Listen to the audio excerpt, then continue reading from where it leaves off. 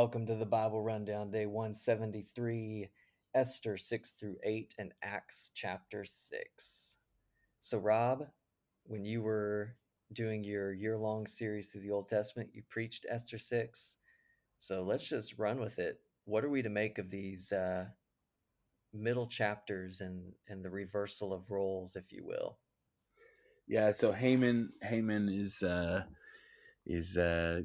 in the king's court. He's one of king's trusted men, and Mordecai is this poor Jewish man who's out by the gate, and he's not allowed into the king's court. He's outside of the king's gate, and all of a sudden the king is reminded of what Mordecai did in saving the king when there was a plot for his life. And the king actually talks to Haman and asks him, "Hey, what should I do for somebody who wants to be honored by the king?" And he goes on and on about how he should, have these royal robes and this horse and the royal crown is set, and and then let them dress the man and let him lead through the city, proclaiming, "This is what shall be done to the man whom the king delights to honor." And then the king says to Haman, who Haman thinks, "Man, who is the king gonna honor but me?" And he says, "Haman, do this for Mordecai." And so it's just this, and Mordecai leads his enemy. Haman leads his enemy Mordecai through the streets, proclaiming the honor, and he's so upset. Um, and so he's just so distraught. But it's this picture, right, of Christ who lowers himself in humility, not only to take on flesh, to be born as an infant baby in a manger, to take on flesh, but to be a servant, but not just any servant, to die a death on the cross, and not just any death, a death upon the cross for salvation of mankind, only to be exalted by the Lord. And so, this understanding of God opposes the proud but gives grace to the humble.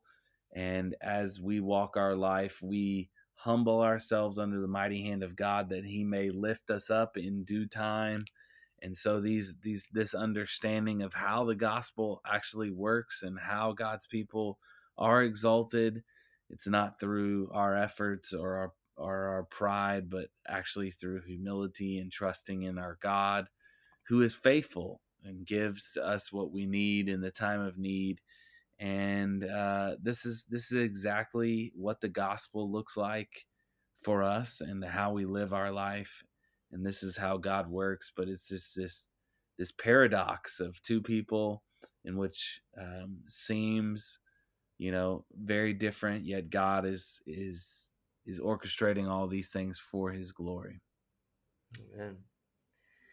I couldn't summarize this any better. And man, these chapters are good and just shows God's plan unfolding. Hey, chapter 6 is key because we've got the introduction of the deacons, and they're to come alongside the apostles and serve. And there's been some controversy recently in the Southern Baptist Convention about certain offices and qualifications for those. But when it comes to deacons, it's interesting of what they look for as the qualification for the men that they want to put forward to serve the church early on, Yeah. full of the Spirit and wisdom. Um, what what what should be the feeling for uh, deacons that are serving well, and for a church to identify who is qualified to serve as a deacon in the first place?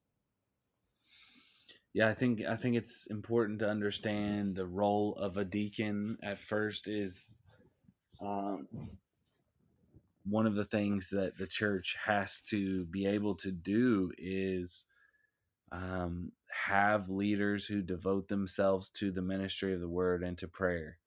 And so, it's almost as if there are roles and um, things that need to be done within the church that cannot be done by all of the leaders. And so this is an addition to the leadership. It's an addition to the leaders of God's church to be able to accomplish what needs to be done in the body, in the life of the body of the church.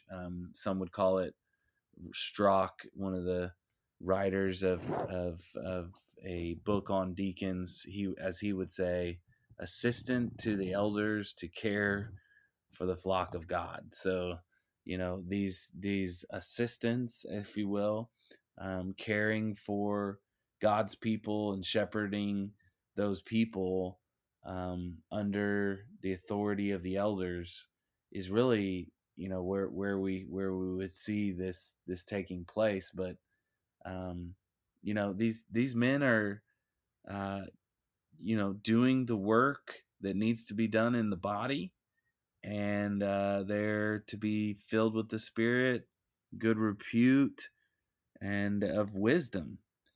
And so God's kind of, through necessity, the church is kind of birthing the idea that there can't just be elder, overseer, shepherds, that there needs to be deacons or servants in the body to assist with the care for God's church.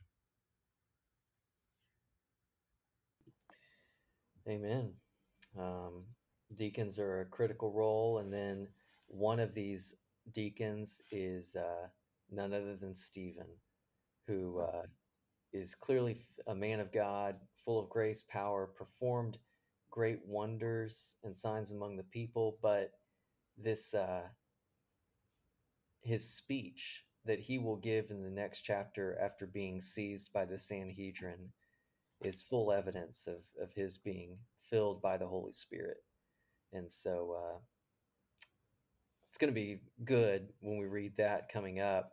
But how how does one go about, Rob, to be filled with the Holy Spirit? What does that mean? Are there some of us that are not filled with the Holy Spirit? It's only these deacons and these elders or apostles that are filled with him? What's the hope Yeah, for the rest of us, the average man or woman? yeah, that's great. I mean, again, the Spirit of the living God is given from from uh, from God to His people who come under the lordship of the Lord Jesus Christ, that proclaim Christ as Lord, and He gives His Spirit. Again, in Acts, we see that these tongues of fire are the speaking Spirit, and we'll see that in Stephen as he will speak the truths of God's word to the Sanhedrin, to the those that are against Christ, and ultimately he will be killed for his speaking of the word of God. So again, full of the Spirit, what we're talking about is the Spirit of the living God so indwelling someone that they are led by God to proclaim His word. Hmm.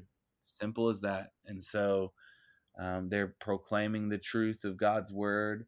They're proclaiming the character and nature of God by their actions. And so, full of the Spirit of the living God, they're not only proclaiming His word, but they're proclaiming it through their actions as well. And so we see this full submission to the Lord and His work at with those that are full of the Spirit of living God, dying to flesh, living in the Spirit. Galatians talks about it pretty in depthly, of how to live in the Spirit, how to walk in the Spirit, how to walk in the flesh, and what that looks like. Um, but yeah, Good word.